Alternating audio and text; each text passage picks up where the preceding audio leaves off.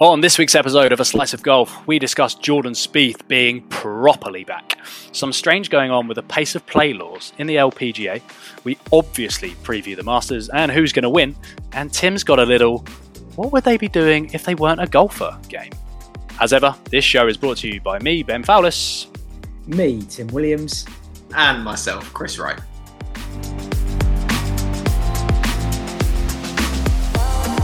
Okay, ladies and gentlemen, welcome along to another episode of A Slice of Golf, and our slot in the UK golf is well and truly back, or at least that has been for one of us in the group. The other two of us are still waiting to get back out on the course, but I can only speak for myself, but there's been a lot of practice going on, a lot of crap, but there's been a lot of practice going on. Someone who did step out on the course this week, Mr. Timothy Williams. Let's get straight to it, big guy, because I've been looking forward to this one. How did it go? What happened? Where did you play? Go. So first things first, it was so good to be out and just playing. We played Gatton Manor on Saturday afternoon. Great weather, slightly chilly, but it was about sort of 10, 11 degrees, sun out.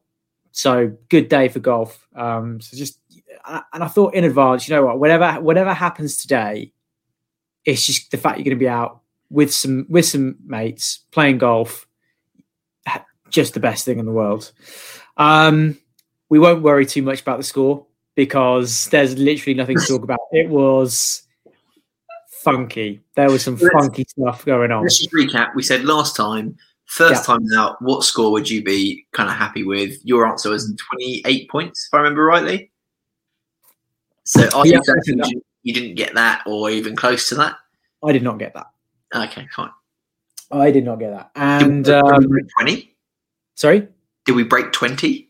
Yeah. Break 20. Yeah, okay. I think it rapidly turned into an elongated practice session, if I'm honest, the whole round. Because two things became very apparent. Yeah, pretty early on. Was first one's first. I just need more practice before I go back to being where I was before lockdown happened. And the second thing is, really importantly, don't try and embed new swing thoughts and new things into your game during lockdown without actually hitting balls.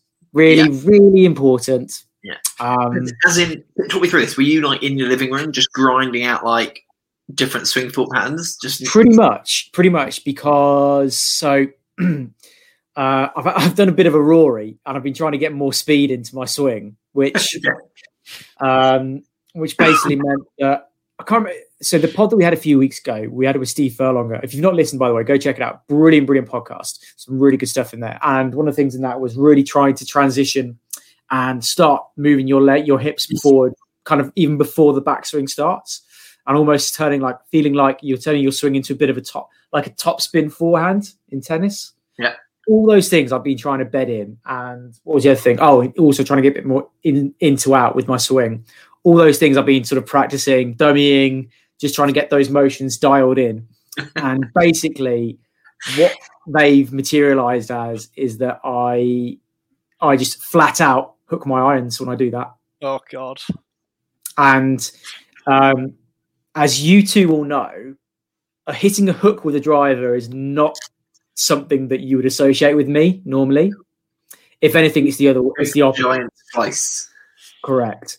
So, However, to throw a slightly positive spin on this, I always feel like if I'm hooks are just as demoralising as slices, no doubt about it. However, a hook feels more like you've done more of the right things. Oh, you'd rather. When I hit a slice, I'm like, I don't even know where I'm going with this now. You'd rather hit a hook. I think that's because it comes back to, what's the bad shot you have when you first start? It's always a big hideous slice, isn't it? Whereas if you get it moving from right to left, I think I agree with you on that. Yeah. So generally speaking, Gatton Manor, not a forgiving course off the tees in any way, shape or form. There's never a hole Okay, so one you do have, but no, it's not recoverable. There's not like two holes next to each other very often, is there? So you can't like balloon one over the trees and just go recover it. It doesn't happen. I mean, on reflection, it's probably not the best course to play as your first round back because it really does demand accuracy. Yeah. I would say, there was a healthy number of times I was 3 off the tee and you just can't score well. You can't score well when you do that. Aside from that, you know what? Irons are pretty good. Putting was good. I chipped in, so that was lovely. Always good. So there's some stuff that's working. So you know what? I've looked at that as okay. First round back is what it is. Didn't get annoyed. Kind of enjoyed it. You know, you laugh at the bad shots. What it did do was give me a good idea of okay. So that's what's kind of going on with your swing at the moment. Go away. You know how to fix it. Just concentrate on the next couple of range sessions on fixing it. So I went to the range on Monday and looked at a few things to work on, and seemed to be going much better. So I'm actually approaching this Friday's round still in pretty good spirits, all things considered. It was a good day out. We won't talk about the scoring, but a good learning experience. It's good to be back on the course, I can imagine. Great to be back. Yeah, jealousy levels were exceptionally high.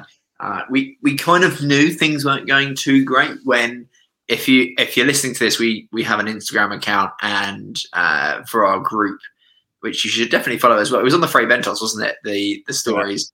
I don't even know what they're. Yeah, normally when a group of us go out, there'll be like a lot of videos for the day, lots of videos, especially if there's some average golf going, because we like to capture the crap shots, the awkward shots. The video stopped after 6 little snippets, and I thought, this means it's going one way for everybody and one way badly. How did everyone else play? Were they equally atrocious? So I was a 3-ball. There was one player who was kind of similar to me, scored a bit better than me, but between the two of us, we were pretty similar. And just another member who just really struggled.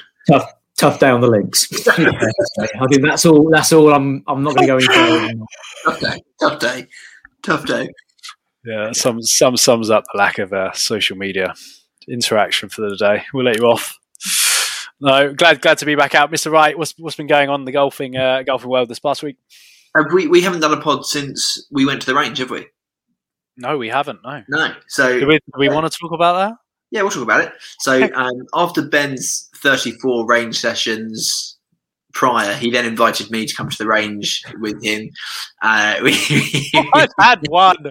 He's chatting absolute waffle. I'd had one.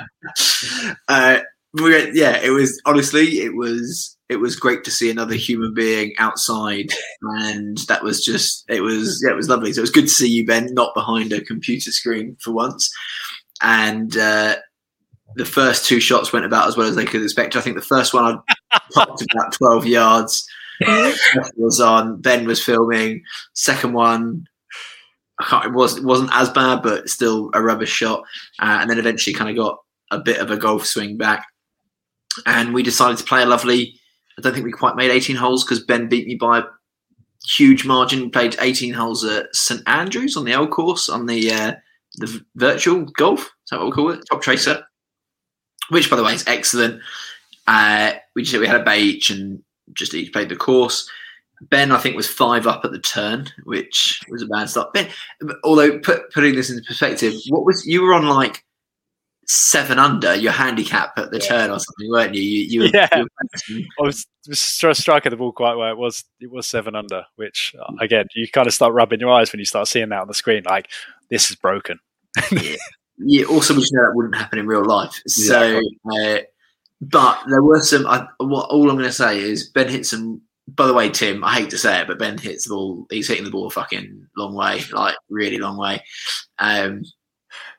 which shows that his speed training is probably working. However, when it goes wrong, I mean, it goes really fucking wrong. Like, it goes so far right. Like, you just. And luckily, St Andrews apparently very open according to virtual golf. And also, when you land in what can only be described as thick bushes and trees, apparently that doesn't affect you on virtual golf because Ben was just hitting 6-iron out and onto the green and loving life. So, question that the play on the St Andrews is just playing to the bushes. But other than that, yeah, he deserved to win for sure. Not discounting that. But no, very enjoyable. Really enjoyed that. It got me. I was the same, Tim. I was hooks like off the with the driver. But no, pleased to be out. Pleased to be swinging a golf club and looking forward to it. Definitely, I didn't snap in half as I thought I would. I didn't ache too much or anything like that. So yeah, I also am a bit panicking though, because I had a range session booked in for tomorrow, which I now am unable to do. And I don't quite know how or where I'm going to sneak in another range session before Friday morning. Oh, crikey. So I'm panicking slightly. Yeah, I'm nervous for sure. Okay. But we are, by the way, do we mention it? The three of us are playing on Friday. Where are we playing? Selsdon Park.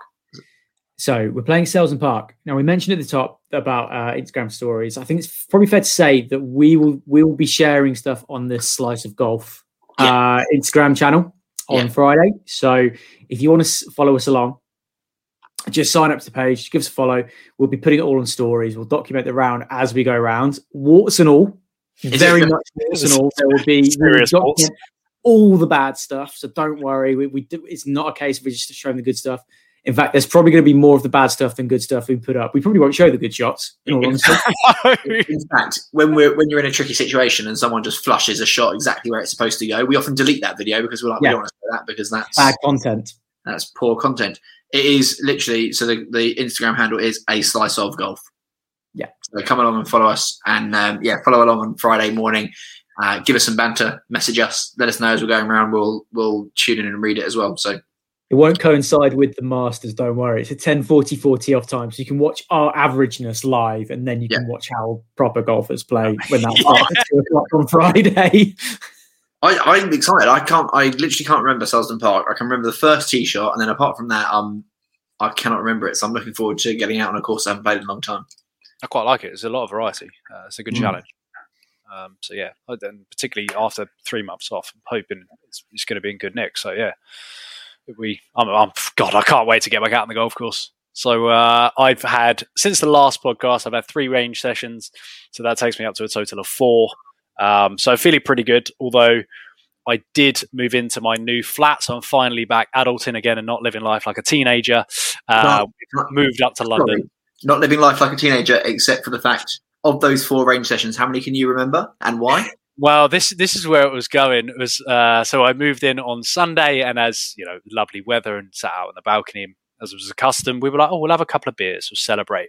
Those couple of beers very quickly ended up in being a 2 a.m. PGA Tour 2K21 session, and I got a knock on my door. It must have been 10 o'clock Monday. So for those of you listening abroad, it was a bank holiday here, so it was a public holiday, so I wasn't supposed to be at work. We celebrated a little bit too hard. We were at the driving range.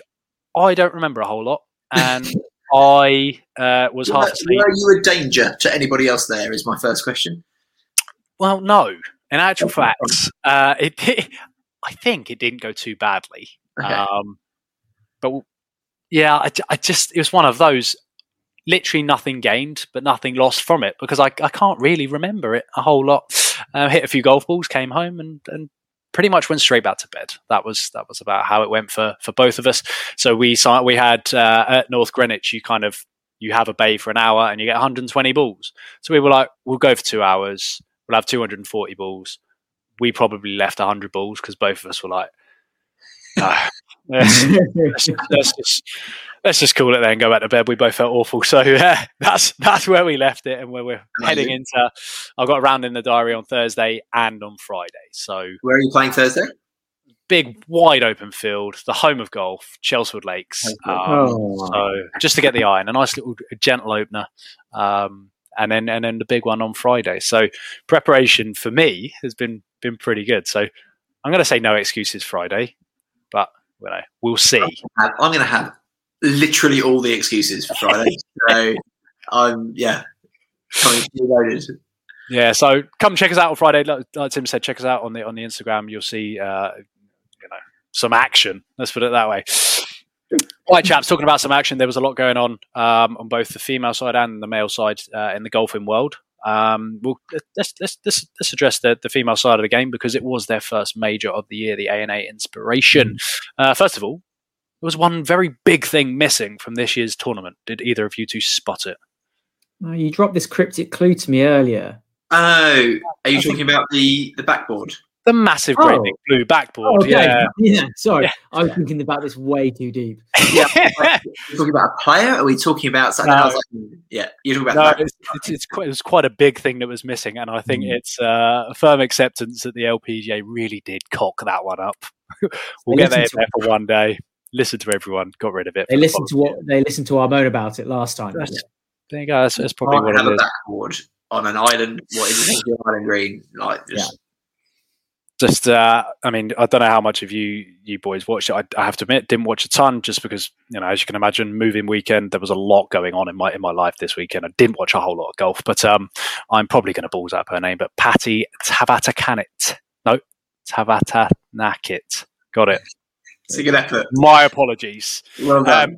This is going to be a consistent theme with where we go tonight. But she won on 18 under. Okay, excellent score, by the way. The golf course as well, sensational. Took the win by 2. So yeah, those numbers kind of come into it a little bit later on. Also, continuing on, a great season for the Corders. I don't know whether you both saw. Nelly Corder came 3rd. Really, great golf from them too. And I think Jess came down. I think she was 30th around that position as well. So again, both made the cut. Both played really, really well. Did you two see much of it? No, I did not watch any golf this weekend, men or women.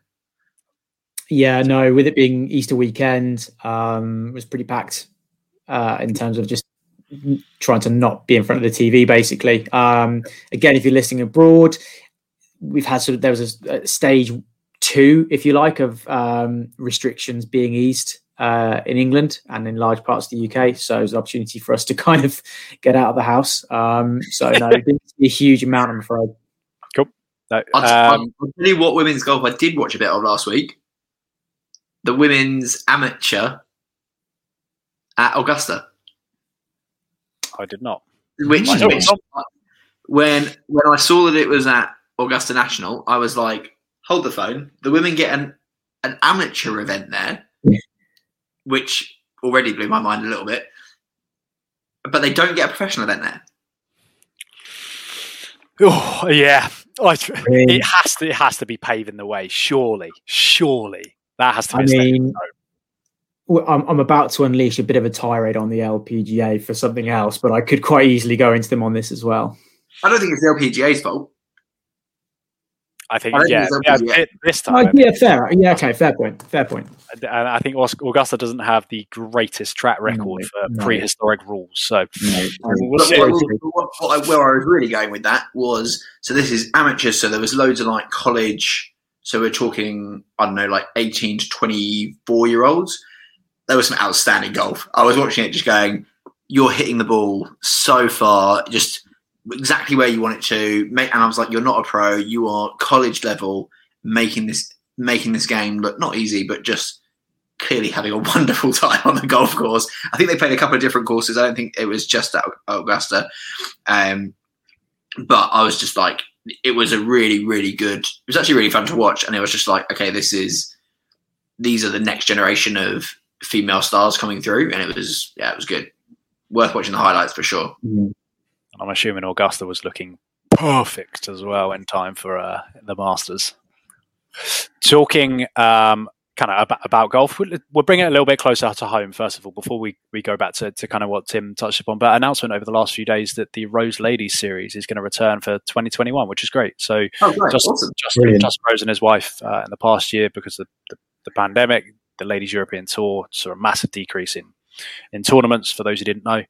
So they lay on a bunch of one-day events. So this year they've actually increased it to 11 events, which is cool, and increased the prize money as well. So it's clearly, it probably started off as like a just doing a good thing for the game. And in actual fact, sponsors have gone, yeah, we want a piece of this. Let's get behind it. So I think that's great. It's great from Justin, great from his wife, and good for the ladies' game. Right. Now, digging back into what Tim started on.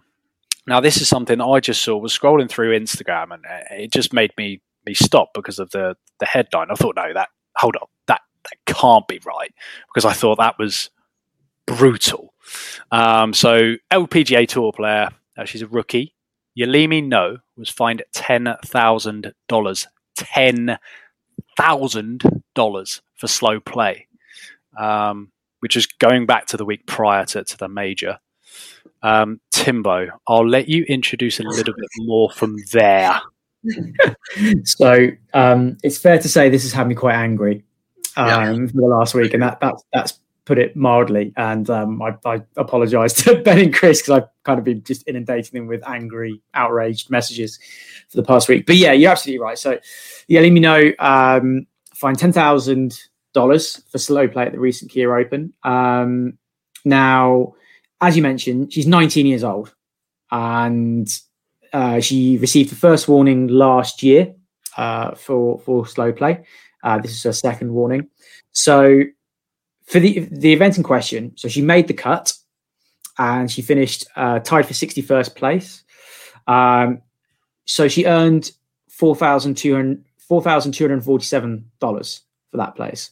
So if you're doing quick maths, that means that for her efforts that weekend when she made the cuts, that means she finished on negative $5,750.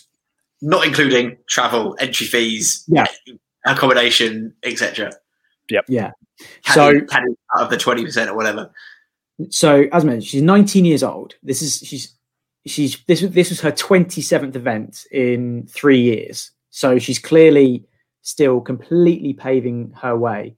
And the reason it was so the first fine that she got for slow play last year was for $2,500 dollars. Sorry. Now, because she received a secondary fine less than 12 months later, the fine was doubled.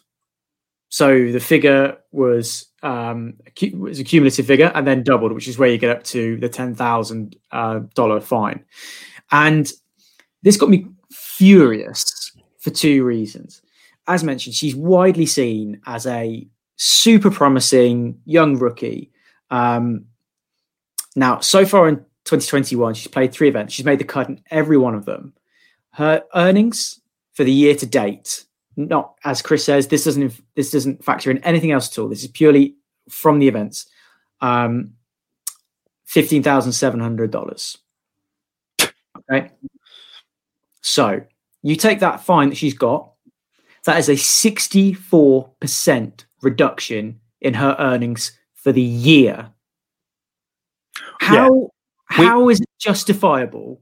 We are now in the 4th month of the year, and she has basically earned what she has. I don't get it. Sorry, Tim. How did the LPGA justify doing that to a young player that's trying to make their way in the game and sleep at night? We know, and we'll come on to talk about this, that slow play, fine, it has to be eradicated from the game. But you don't do it by wiping out 64% of a player's earnings for a year. That is unacceptable. I'm 100% on your side here, Jimbo. And you might be going to come on to this. Are we going to talk about the men's fines? That's exactly where I'm going now. Okay, fine. Because this is what blew my mind. The second reason I get so angry is because I looked at the penalty rules in the men's game at the same time, because I was wondering, I'm getting angry about this, but maybe the situation is exactly the same in the men's game, and I don't know, maybe I was being optimistic when I thought that. So basically, in the men's game, excessive shot times, which is basically the penalty that No was hit with. So it's $10,000 for a first offence, and it's $20,000 for a second offence. So it is more, but let's do a side-by-side comparison. So as mentioned, No finished 61st in the Kia Classic. If we look at a broadly comparable event on the men's tour, let's take the Genesis Open. Same sort of, both in California. Keegan Bradley finished 61st in that event this year. He took home $21,000. So even if he'd been hit with the maximum fine, that the PGA hit their players, he would still go home at the end of that weekend having made money.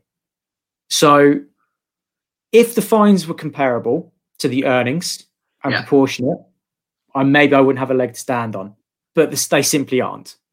No. The penalties they're imposing do not match up to what they are earning on the tour. So again, how did the LPGA justify it? It's just made me super cross over the last week because it just blows my mind. And it's also like, I mean, I haven't seen the incident, so I can't say how long she took, whether it was a repeat offence due to multiple actions during the round. But we've all watched golf recently where we've gone, this is a bit slow. You know, a lot of what was going on with social media for the WGC match play was just, I don't want to say abuse, but people pissed off that the matches were so slow. I mean, example, I think it was in the semis. They were just about to take their approach shots onto the green. And I remember the commentators saying, so far to this point, a group of 2 with no one else on the course, it's taken them 4 hours to play. And you're like, hold up. When I read that the other day, how slow was she playing? Or do we actually know that? Different rules for the guys? Yeah. I don't know. I almost don't even want to know the answer because that's not the discussion here. Slow play, not allowed. We all agree with that. What we're talking about here is the level of punishment for it, and it doesn't make any sense. Like, how can I don't understand how you can reduce her earnings by 70% or whatever it was for the year. 20 grand for most of the men in that top 100, maybe not 100. I don't know. I don't know. I mean, really, it's going to be nothing. Yeah. Like, it's just not a punishment that makes to knock off like 60. What do you say, Tim? 65% of someone's earnings 64% for the year. That's I kind of get the point of view of you see it happen to someone once and no one will ever do it again. They've done a good job of making a real kind of using her as a teach everybody a lesson here. But then if that's the case, you don't do it to a rookie who's 19 years old. No, I don't think you can't. You couldn't do it to someone who is a seasoned pro. Like it's the bit that really annoys me is the men to women. Yeah. And the double standards there are mental. I cannot fathom how you can't have comparable punishments. It's like they got in a room and they went 10 grand for slow play. Yeah, sounds reasonable. Great. And everyone just went, yeah, sounds good. No questions were asked. No one talked about anything. Just someone went, yeah, just sign that off. That'll be good. That'll be good for everybody. Like, there was just no thought. I don't know. I can't fathom. For someone who is a rookie, someone who is that young, we can't say I know her background. That could literally be the difference between her being a professional still and not. Because if that means that she can't afford to make it to the next tournament or to a certain number of tournaments to keep her card for the following year, that's how nuts it is. 10 grand to someone like Dustin Johnson, needle in a haystack. Not an issue. I'm going to live with you. This is a great metaphor for golf in general. Like, I honestly, I think you think golf generally is getting better, but has a really bad rep for welcoming new people to the game, right? And I just think it's a great metaphor for what exactly it's like. Yeah, you're new. You're like, let's punish you. Let's make sure that you don't enjoy the game and you don't get involved in the game for a long time. It's just bonkers. And also, you're kind of talking double standards. I mean, it relates back to, look, I don't really know the full story, so we don't know the ins and outs of how long she actually took. But if she'd have gone on to win the tournament, would they have still penalised her?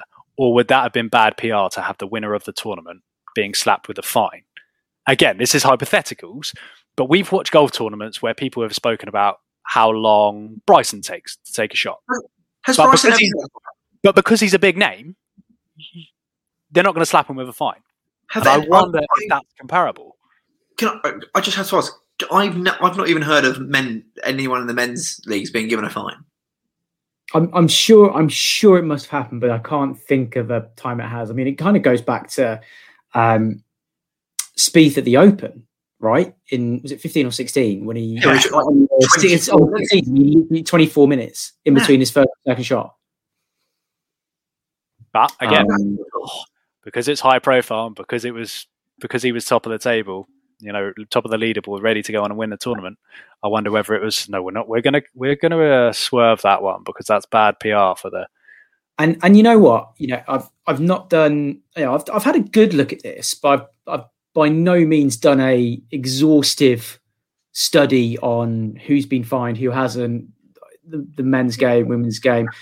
You know what? If we've gone too far down a rabbit hole on this, and we're sensationalizing this, and it's not the case, and we're getting the wrong end of the stick, please let us know. Like, I'm willing to be educated, but all I'm seeing is the facts I've looked at and I've researched, and it just makes me feel super uncomfortable. But you know what? I'll be optimistic. Hopefully, it's not as bad as I'm making out. If it's not, get in touch. Let us know.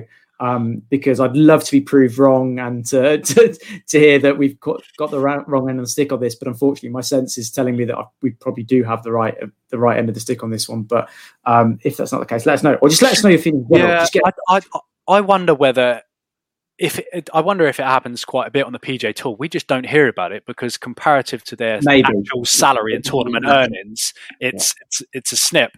And again, I think that then brings in another question. And again, we've kind of pretty much touched upon it, but like, why? Why so much? She's not even covered the cost of her being in the tournament. It's just do a percentage of earnings if you're going to do money as a fine, like, or something. Like, don't do. Oh yeah. Well, surely you just make it proportionate to the purse of the event. Surely. It has to be a percentage, right? It has to be a percentage. Yeah. Right. Again, we could go on all day, but addressing it because it got me thinking. A big focus point for 2021 was to try and speed up play. And even going back a year, that's why it was encouraged that the flag was to be left in to encourage, particularly amateurs, to try and speed up play. But do we think the game has changed at all because of the implementation of things to speed up play? I can't remember watching a tournament thinking, cool, yeah, they're playing really quick, outside of the players you'd expect to play fast. Certainly not on the pros, no. I think, sorry, Chris, I kind of interrupted, but I feel like we might possibly be the same thing. I think on the amateur game, I if anything, it has got faster rather than slower, and I think that may be just because of the sheer volume of people on golf courses right now. In that you do get a bit of a hurry up, and you can't take 10 minutes in the rough looking for a ball. You've probably got a 4-ball behind you. But certainly on the pros, no, I don't get any sense that the game is speeding up or that enough is being done to stop slow play. I would agree with that. Anything to add, Chris? No, the game is, if anything, in my opinion, getting slower. It might just be that I'm only seeing more and more really annoying American coverage of the game, and they're not actually showing players' shots. And I did say last week of the match play, I was like, was it just because we were looking at 4 players out on the course where normally we've got 70? But when you say, they were taking 4 hours and they only got to wherever it was, I'm like, that's quadruple. That's just wildly unacceptable, isn't it? How does it get to that point?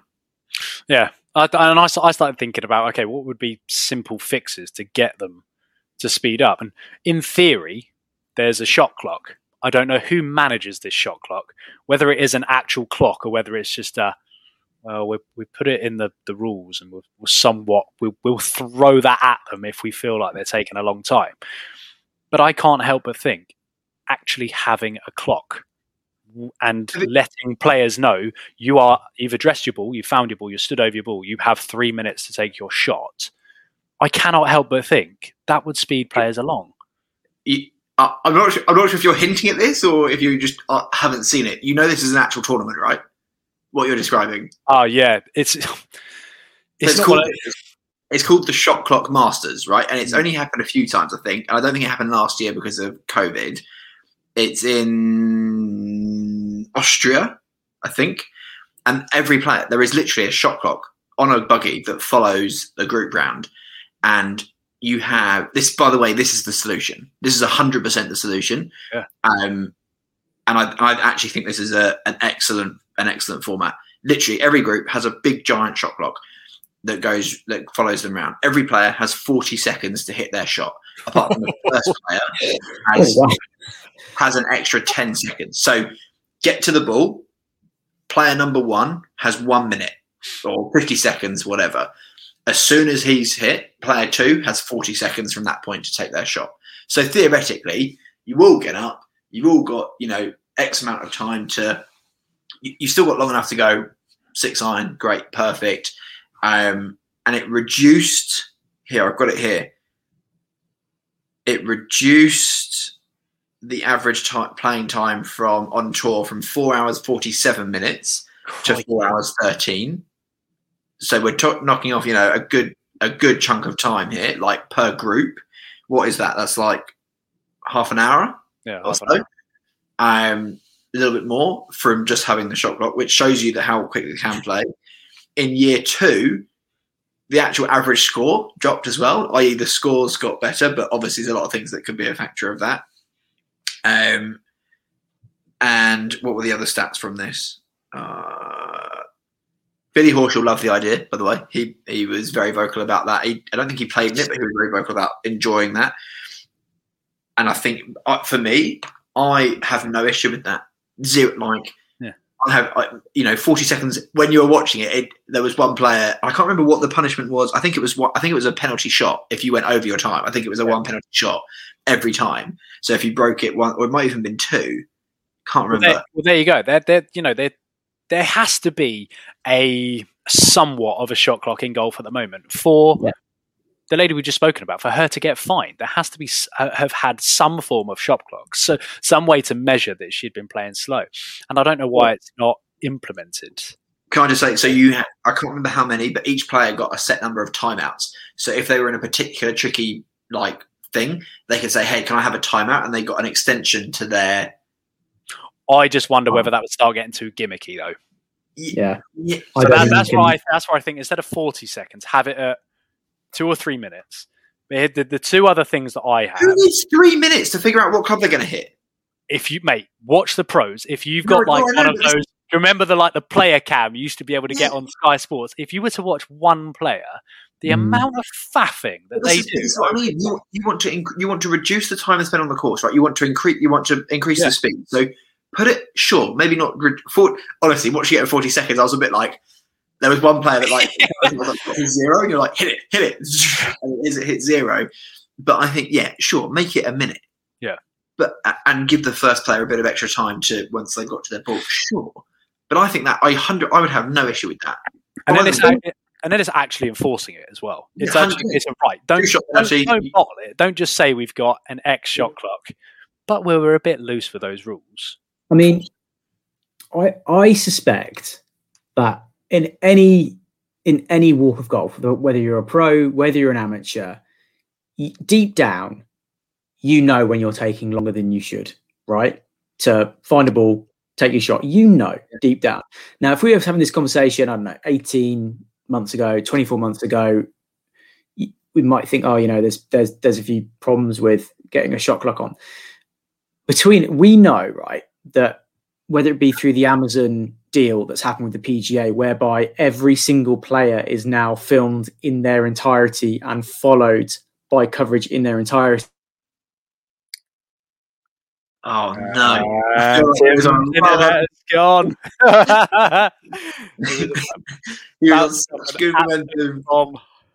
Everyone is hanging on. They're like, "Oh my god, Tim's about to make a really good point," and the internet has.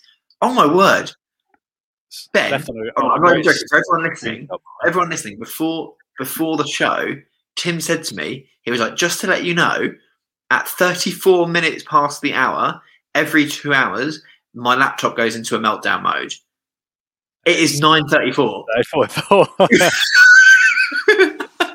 So it could be a few minutes until Tim's back. So no, there were 2 other bits that that I wrote down. That I was like, look, they could immediately speed up the pace of play, and think how often it pans to a player, and you've got his caddy or her caddy walking, pacing it back from a bunker or pacing it forward from a sprinkler head.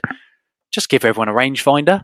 Well, they are, aren't they? They're actually on a European tour, but it's not confirmed. I don't think it's confirmed PGA. I'm just like, just bring it in.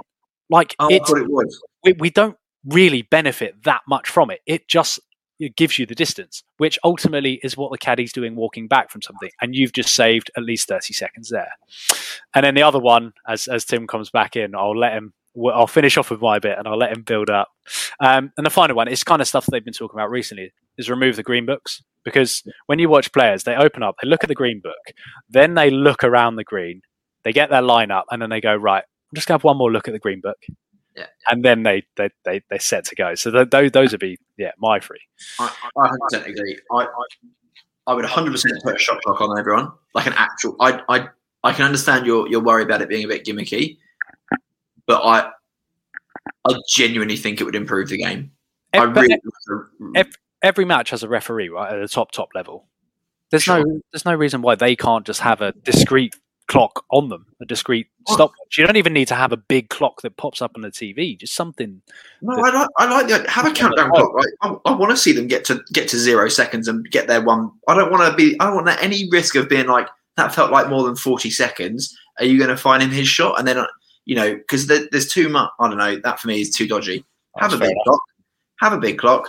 As soon as the break gets through there, 2-shot penalty or whatever it is, great, done. Brilliant. Your rate finders, 100%. I've seen them talking about bringing those in on the tour. Agreed. Bring those in. Just allow them to get the actual yardage from where they are. They're spending it long enough working it out anyway.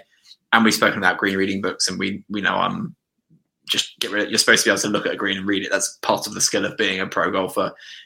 Just do that. Get rid of the green books for sure. Chris loves a big clock. Good work, pal. Tim Williams. So, firstly, my apologies. Captain Wi-Fi cuts out again. 9:34. 9:34. Told you. So where I was going with it is, so with the for those of you that know, the Amazon deal that's been struck with the PGA in the States. Very quickly wrap this up because I don't know how much you guys talked about. But the deal the Amazon have with PGA is that every player is now followed completely, exclusively by one stream of coverage. So every single player, every action is now recorded. Quite simply put, I don't think you necessarily need to follow them around with a big clock, because I would rather put the emphasis on the player themselves, self-regulating themselves. So where I came back to saying was, I think as a player, when you're, let's be honest, taking the piss a little bit with your pace of play and how long you're taking. But so I think what you do, you have the usual graphics on screen that you have around your player, number of shots, position in the field, whether the leader or not. You then have time in between shots, sponsor it by Rolex or whoever. Love you, bit of additional funding for the PGA, bit of extra sponsorship. Job done. I love that. But what you do is you don't necessarily follow them around with a big clock, because you put the emphasis on them and also their caddy. Because let's not forget, it's also the role of the caddy to be advising them on the plays of their players, not just on the player themselves. Now, the reason I like this is because, firstly, any exploitation or slow play is completely documented. It's there. It's on the stream. You can see it for yourself. The second bit is it puts the emphasis on the player to speed up, so they actually feel compelled to do it themselves. Now, if you get to the end of a day's play and you find that they have gone over that, over that time limit, let's say twice, I think it is twice, then I think you're in the position of saying, right, maybe after you do it on one occasion, you get a warning. Then the second time you do it, you're then talking about a 2-stroke penalty, let's say. Third time you do it, you're then on to penalty. You're then on to actual financial penalties. So that's where I like these stroke penalties, because that in itself is going to be a financial penalty, and that's what I had a problem with the LPGA situation, because I'm like, if you were to relegate her 2 places because of adding on another stroke for slow play, well then she's still not going to be negative money for the week. And I think that just makes more sense, because naturally, we all know the money system, you're rewarded for the way you play. So shots makes much more sense, because 2 shots in the men's game between let's say 10th position and let's maybe 15th position could be huge. That we're talking. Remember what I said was a couple of weeks ago at the Players. Westwood's putt difference of 700,000. Yeah, unbelievable, right? One stroke, and that essentially solves it being a proportion, a percentage, Tim, as well. So I think the shots make sense. I just honestly, I think if you go down the route of self-policing, you've got Bryson, who comes up with, but I walk quicker between my shots than everybody else. You just have no mitigating factors. The time is the time. There is no mitigating. It's the same for everybody. You can't have mitigation. Everyone. So what you're saying, so make sure I understand. Everyone has a set time. Correct. But it's not visible to them on a big giant shot clock. Correct. They just have to wear a stopwatch and look, the caddy can time it. So you're saying put a time, so you get to the ball, you've actually got a time. We can see it on the Rolex advertising on our TV screens. Yep. But it's not. Your caddy should see it. Because caddy should just have it on them. If they're a good caddy. If they've, like I said, if we were to give everyone a rangefinder, where is there ever an excuse? There's now not an excuse. You know, because you take out the question of yardages, and everyone, we all know our stock yardages for clubs. You can imagine what the pros are like, because the caddies go, that's 170, bang, here you go, hit that. You do also get the added quirk of Chris, that no, the players themselves won't have visibility of the shot clock, but we will as the viewers. Yeah, but I just think I'm thinking of pros having Patrick Reed. he's going to be pushing those boundaries, buddy. Well, my watch says I've only been 28 seconds, and you're telling me I've been a minute and a half. You just have the official timekeeper. Job done. So just have a giant shot clock. You just want massive. Yeah, but then you're talking about how many playing groups have you got, and how many buggies do you need with clocks on?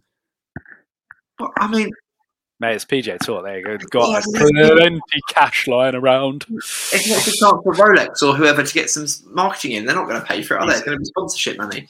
Exactly. Right, chaps, we'll end up going on all night. Yeah. There was a tournament that went on in the great state of Texas, and a Texan boy went on a bloody one, didn't he? Jordan Spieth is back in the winner's circle, chaps. Now, I don't know, it seems many moons ago, because I did mention it then, to take note of some numbers on the female win. Jordan Spieth won by 2 strokes and also shot 18 under par over the course of the week. Again, useless trivia, but I thought it was quite interesting. Here's an interesting stat for you. Putting stats. 72 holes of golf, 44 1-putts, 0 3-putts. Good Lord, Jordan Spieth is back in town, because he was quite errant off the tee as well. I remember watching it. God, he's hitting some balls out into the rough. Now, I'm really pleased I put with my team for this week for the Masters.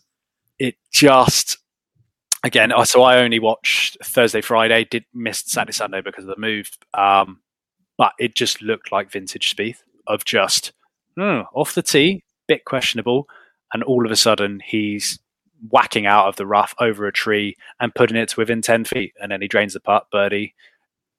He's one of the few players that when you watch him do that, you're like, only he can do that. And I feel like it's a good sign heading into the Masters. A couple of times on commentary, the commentators did say a lot of the players quite like going to San Antonio because it's a really testing course and it plays somewhat similar to Augusta. So again, if you've not picked your DraftKings team yet, Jordan Spieth might not be a bad shout. Because everybody else is picking him, so yes, including us 3. Yeah. Miss the DraftKings episode, go check it out. Yeah, it's a good one. He beat Charlie Hoffman by 2. Again, just Charlie Hoffman just seems to go on and on and on. Doesn't win a whole lot, but just seems to be there and thereabouts, isn't he? Another one that caught my eye was, he was in final group, so no surprises. But Matt Wallace came in 3rd, 4 strokes off the lead. Great sign heading into the Masters. I know he's been playing a lot more golf out in the States. How much of the Valero Texas Open did we watch, Timbo? Again, I saw a decent amount for the first day and a half. Then my fantasy golf team was rapidly going awry from me. So I'm going to be very, very honest. and declare that I was slightly toys out the pram and didn't watch much more of it thereon. But I enjoy your stat very much because you go back to Spieth when he was beginning to dominate the game sort of 4 years ago. His entire game is built on putting. I think once that putter gets dialed in, you know he's going to be there or thereabouts. And exactly like you say, he can tend to be wayward off the tee, but when the putter is on fire and the short game is on fire, that was the hallmark of when he was beginning to dominate at that time. So you're kind of almost, you've got that kind of full circle element to it. So I think it's great. I think it's a great story. It's great to have him back and winning again. He's obviously super well liked on tour because it's been this absolute sort of wave of people on tour who've been sort of putting notes out on social and congratulating him, which is great. So, we've been wanting it to happen for a good few months, I would say. So it's great that we knew he'd win again. So it's great to have him back. I think there's a thing if he started putting a few tournaments together and you're like, yeah, he's playing well. He just needs that little bit more. He always looked like he was still thinking about some stuff in his backswing. And I think the last couple of tournaments I've watched him, and it looks like he's enjoying his golf again and not overthinking it. And that's where I may be completely off the mark here, but that's where I kind of feel like Rory's been at the past few weeks. He kind of just, every swing, I kind of feel like he's looking at it thinking. Rory's had a change of coach now, hasn't he? So Rory is definitely everything about it, change of coach. But no, like Spieth, where the last few months, I think what we saw this weekend was he learned how to win, not learned, but he got the mojo back, he got the confidence back to win on a Sunday. And I think if you look at all his previous tournaments, I think a lot in the last couple of months, it's been like Thursday, Friday, Saturday, decent golf, and then Sunday just not quite like the old killer Spieth. And I think that was the difference this weekend. I mean, what better way to go into the Masters? Oh yeah. I really don't think he's the type of, well, maybe it's not the kind of tournament you go boozy for the last win. You kind of go, right, I've got my win. Let's go into the Masters and I'll celebrate that win later on. Yeah. So I don't think he's not. Where was it that Hatton won? And then just obviously it was to the next week. It was Abu Dhabi or somewhere, wasn't it? I just thought. I also don't suspect Spieth is a big one for the overseller. Decent. Twice in one night. In one night. Timbo's gone again. This is why. But with COVID, we need to get somewhere where we can record in person. Tim's back. He looks like he's back. I mean, how much stock he put in it, but he did come out afterwards and say he never doubted that he would be back, that he always knew it would come again. Now, obviously, you could be cynical about it and say, well, of course he's going to say that. They're always going to say that. But I mean, Rory does. Rory's, I don't know where my game's at. Got no idea. Yeah, true. Rory, I don't care if I win another major. Yeah. But I kind of generally believe Spieth when he says it. I think he has got that kind of sense about him that this will come back. It may take longer than I thought it would, but it will come back. So I feel, you could go too far into hyperbole on this, but it's a good sign that at any level of the game you can go off the boil for a period of time. It's a game you can work at. You can come back, which I think that's great. This might be a bit out there, but I feel like Ricky Fowler can take a leaf from Spieth's book. Yes, I feel like clearly both of them have gone through periods where they're trying to work on something so much so that they're detracting away from what was actually a strength.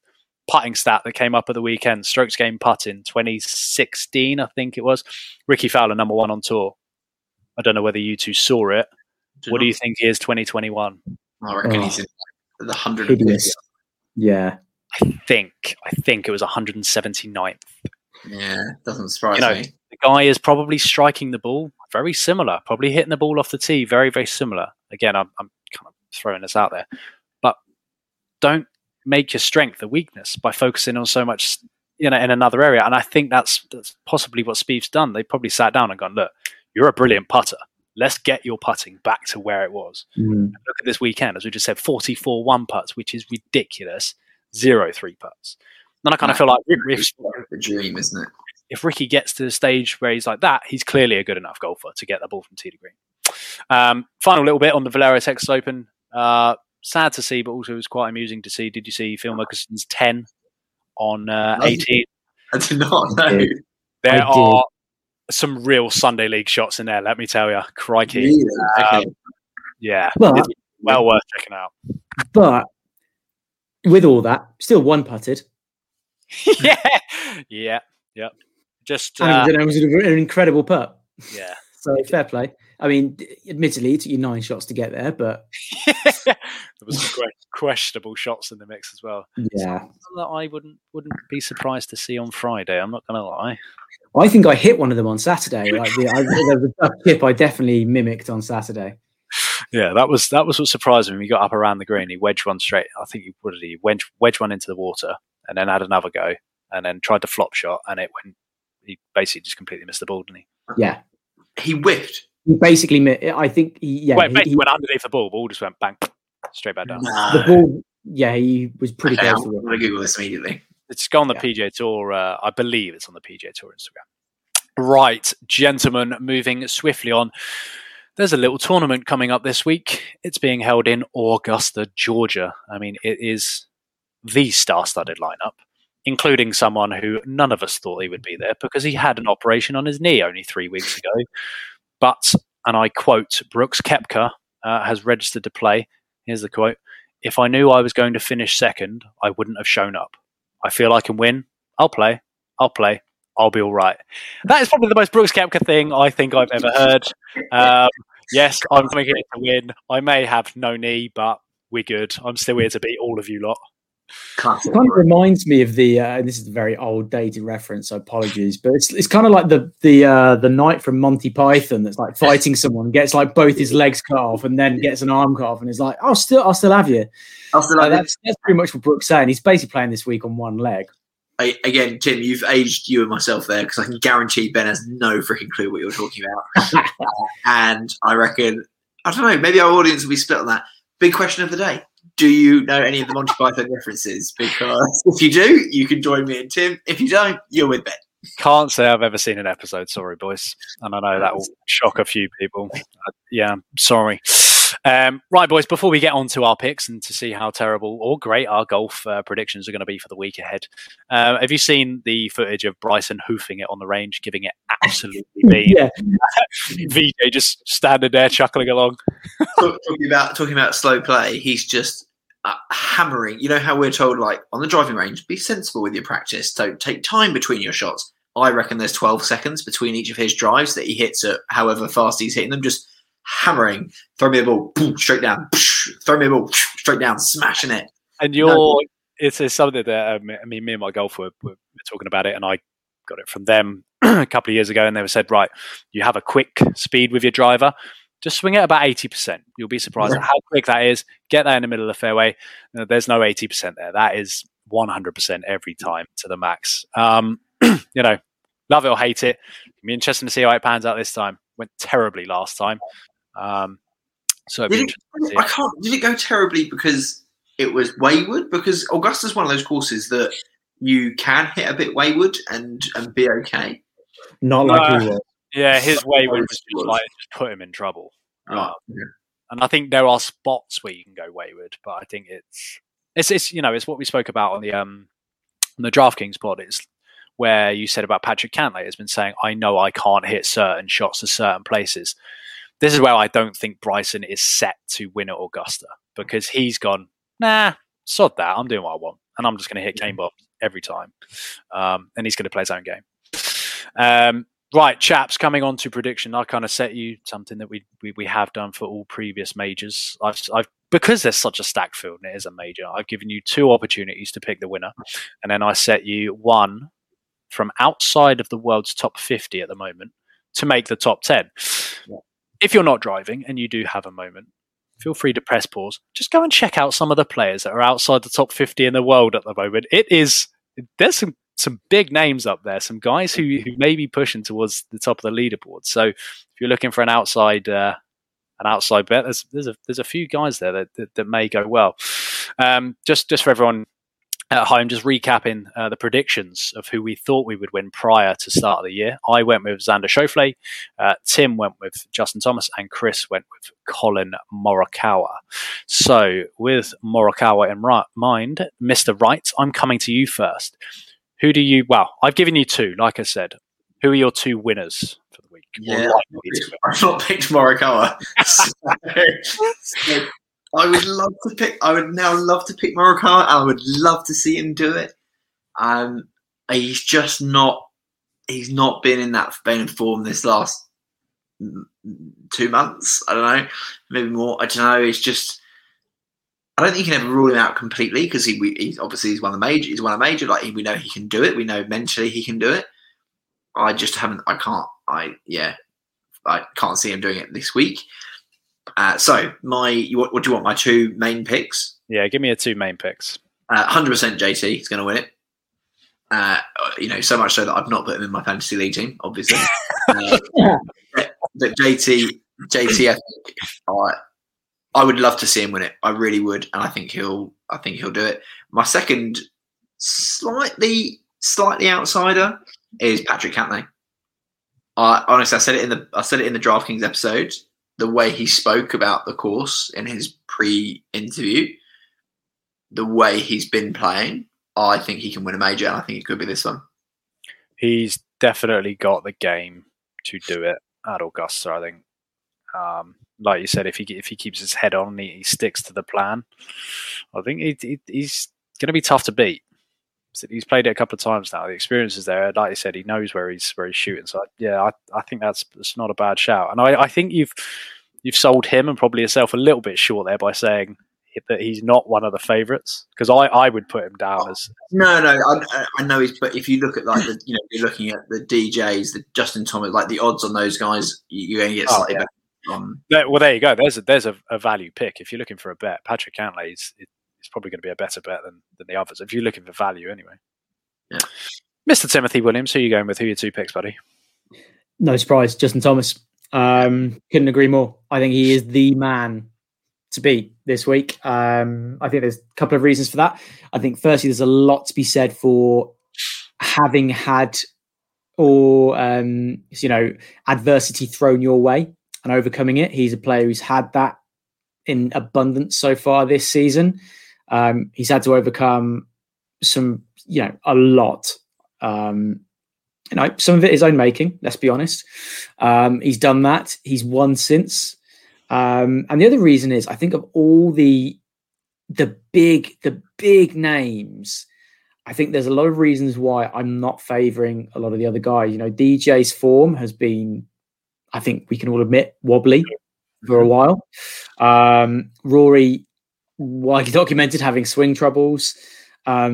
Brooks is on one leg. Bryson, despite what he thinks, he can't just turn up and bully Augusta. You just don't do it. It doesn't happen. And simply trying to launch your way around the golf course, bomb and gouge, it ain't going to work here.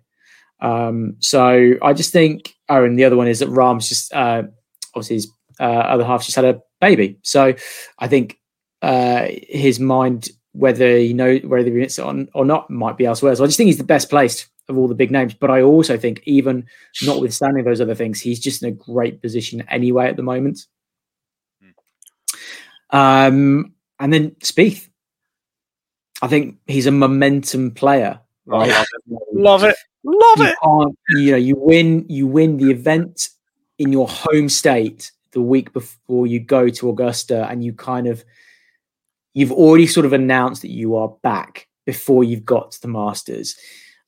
He's been there. He's done it before.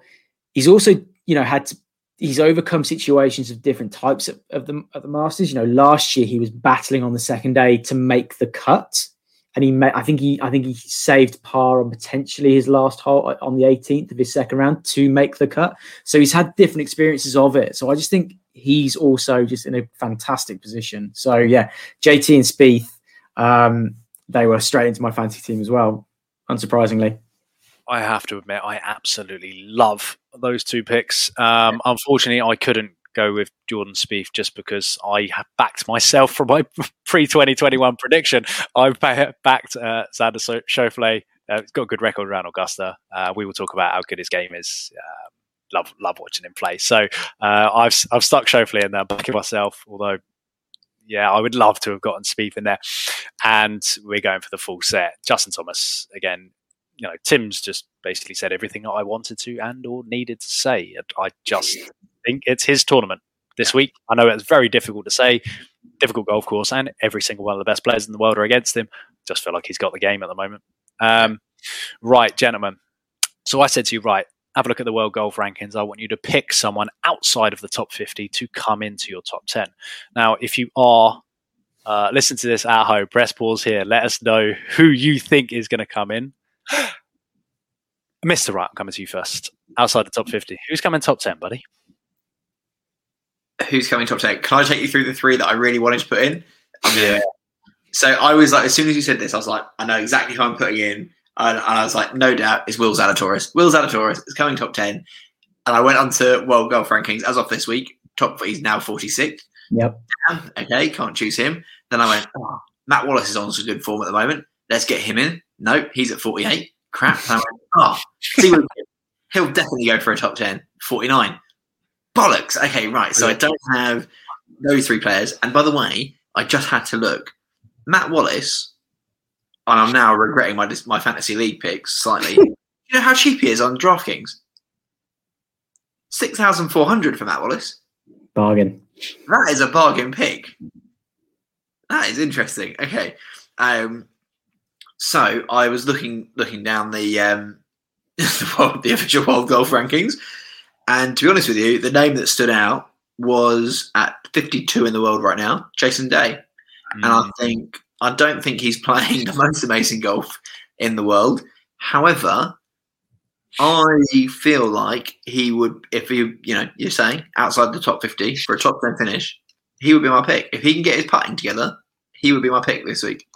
I mean, there are some I've got it open now. There are some very, very big names and players from the past, major winners that are currently in between the 50 and the 50 and 100. This is probably going to be tougher than picking the winner, I think, anyway. But I quite like Jason Day. I quite like him around Augusta. Timothy.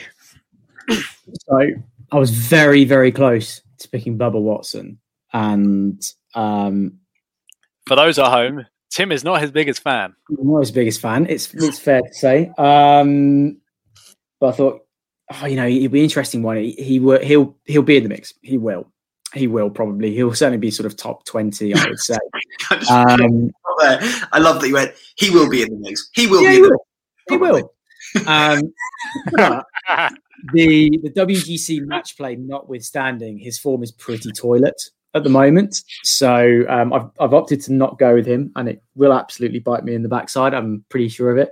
I've instead gone for Sebastian Munoz. I thought about this. I think that's a good pick. Really good pick. But for a final day wobble last time at the Masters, he would have been top 10. I think he finished 19th, tied 19th last time out. He's had a good run since then. 9th at Texas Open, 22nd at Concession. I think he was 9th at the CJ Cup. He's been playing some really good golf. No, he's been playing some good golf. I think he's had that experience as well of sort of being there. He knows he can put good rounds together there. Yeah. I believe it's relatively famous that John Rahm had a word with him after his final day wobble last time out, sort of put the kind of comforting arm around him. So yeah, that's my outsider pick for a top 10 place. I think that's a really strong pick. He was on my list. I like it. And I liked where you started off with that because I went Bubba Watson, past champion. And I saw it and I was just, whenever I think Bubba Watson and Augusta, I always think back to that big hook out the trees. It's one of my favourite golf shots of all time. And I just think for that alone, I was like, I would love to see him do it.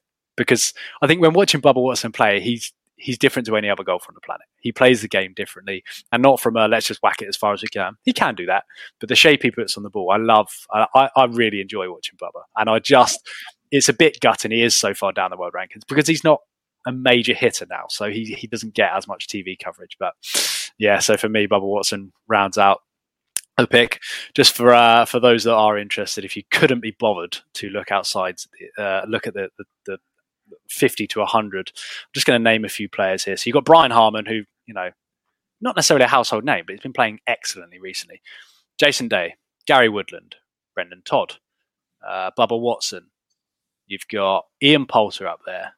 You've got Tiger Woods. Charlie Hoffman had another great week.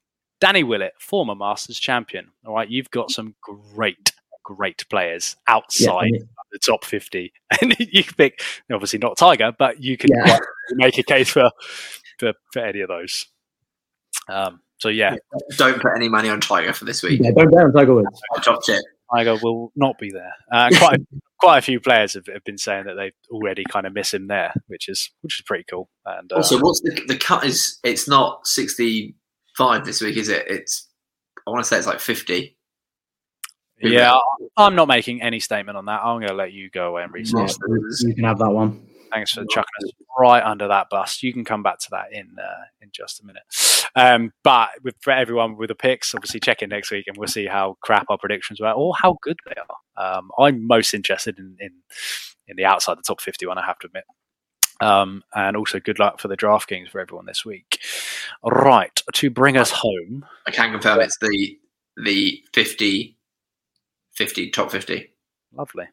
That actually could wreak some havoc. Well, it's a smaller field, isn't it? There's only 80 something players, isn't there? Yeah, good stats. Nice.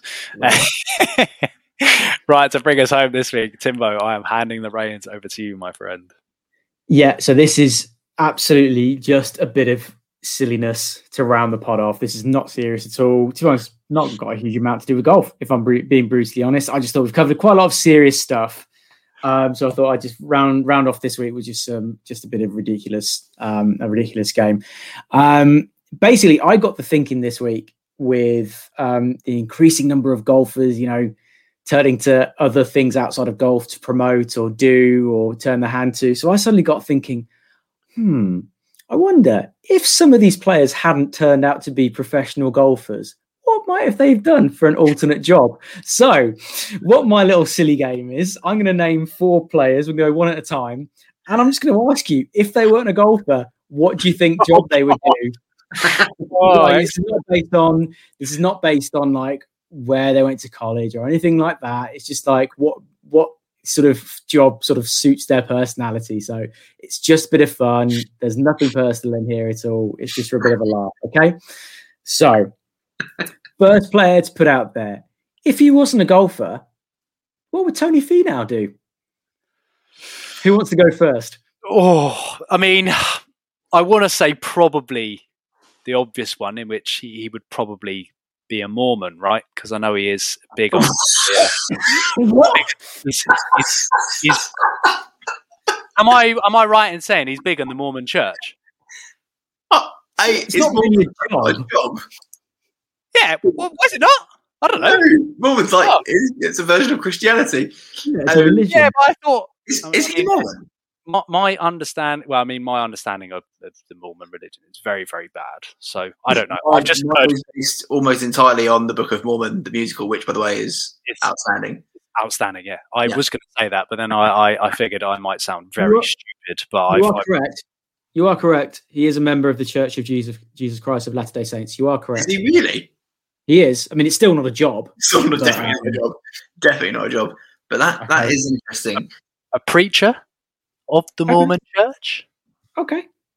I'm in this. This is going to say this would send me. Knowing that he's Mormon, I would now put him as a salesman, door-to-door salesman. Okay. Interesting. By the way, for the record, there's loads of very, very successful tech companies that are run by Mormons. And my theory of this is going way off. My theory of this is that if you've seen the musical, they get at a very young age put into what is essentially a sales role of selling Mormonism or becoming a Mormon. doing door straw sales, getting doors slammed in your face. If you can do that for however long they do it for, over and over again, selling software or selling anything, it's a piece of piss. So I would, now knowing that, I'd put him as a door straw salesperson. Right. I can comfortably say that this nice, silly little game has gone down. I never thought it was going to go down. So let's carry on. The next person, if he wasn't a golfer, what job would John Rahm do? Oh, crikey. What would John Rahm do? Come on. Fast responses. This is not a long game. He would be a bullfighter, 100%. I can imagine him in Matador clothing. He would be purely on the basis that he's Spanish. In the ring.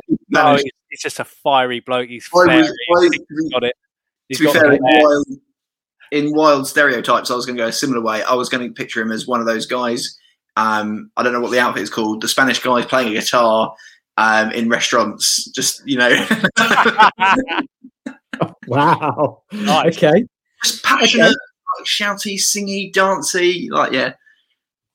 So John Rahm would be serenading you in the middle of your dessert. And I'd be well up for that. That'd be great. Interesting. Okay. Moving swiftly on.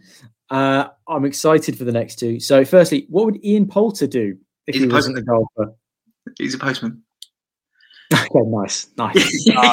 He would. I know how much he loves this and he is passionate about this. He would be a fine supercar salesman. He would be selling Ferraris, your Lamborghinis, your Porsches, because my God, if you go on his Instagram at any point, you will just be dribbling at his car garage and he will talk until the cows come home about it. And I know he's big on his Formula One, which I don't really care for, but so maybe he would be doing something in Formula One. That sounds very sensible. That's very sensible. Very good answer. Okay, and to bring us home on my silly little game that it just doesn't mean anything and has run away with us a little bit, I think you might be able to predict who my last person was going to be. If he wasn't a golfer, what would Bryson do? Oh, crikey. Oh, he would be a science teacher, and he'd be that one teacher who'd be like, oh, for fuck's sake, I don't want to go to this lesson. Every time. No, you see, I think if he was a science teacher, I think he'd be the one teacher you would want to go to because you'd be like, what the fuck is Bryson going to do? Mr. DeChambeau going to do today? We're going to be blowing stuff up today. What? Coming home from school. Jimmy, what happened to your school bag? Dr. DeChambeau doing tests. Mr. DeChambeau blew it up. Oh. Well, there you go. That was just a little silly little game just to round off this week's podcast. Thought I'd just give us a very light-hearted end. As I say, it's just a bit of fun, all just a bit of joke, not to be taken seriously in any way, shape or form. I've enjoyed it, but also shat my pants because there was a lot of pressure going into that on the sport. It was quite hard. Now a job. Hey, mate, Book of Mormon. If you've not seen it, go and see it. Get a ticket. Great West End. Actually, I'm quite blown away by your player knowledge there. I did not know that. I can't remember where I've heard it. I think it was through a YouTube video or a podcast that he's been on. But yeah. Anyway, rounding us off, chaps, Masters Week. I cannot wait for this week. I have to admit, moving house, still got a whole bunch of stuff I need to do, and I've got one day to get it done. So that Thursday, Friday, Saturday, Sunday, I can park my ass in front of the TV. Big day Friday. Very big day. Very big day. So, guys, go and check it out over on A Slice of Golf on Instagram.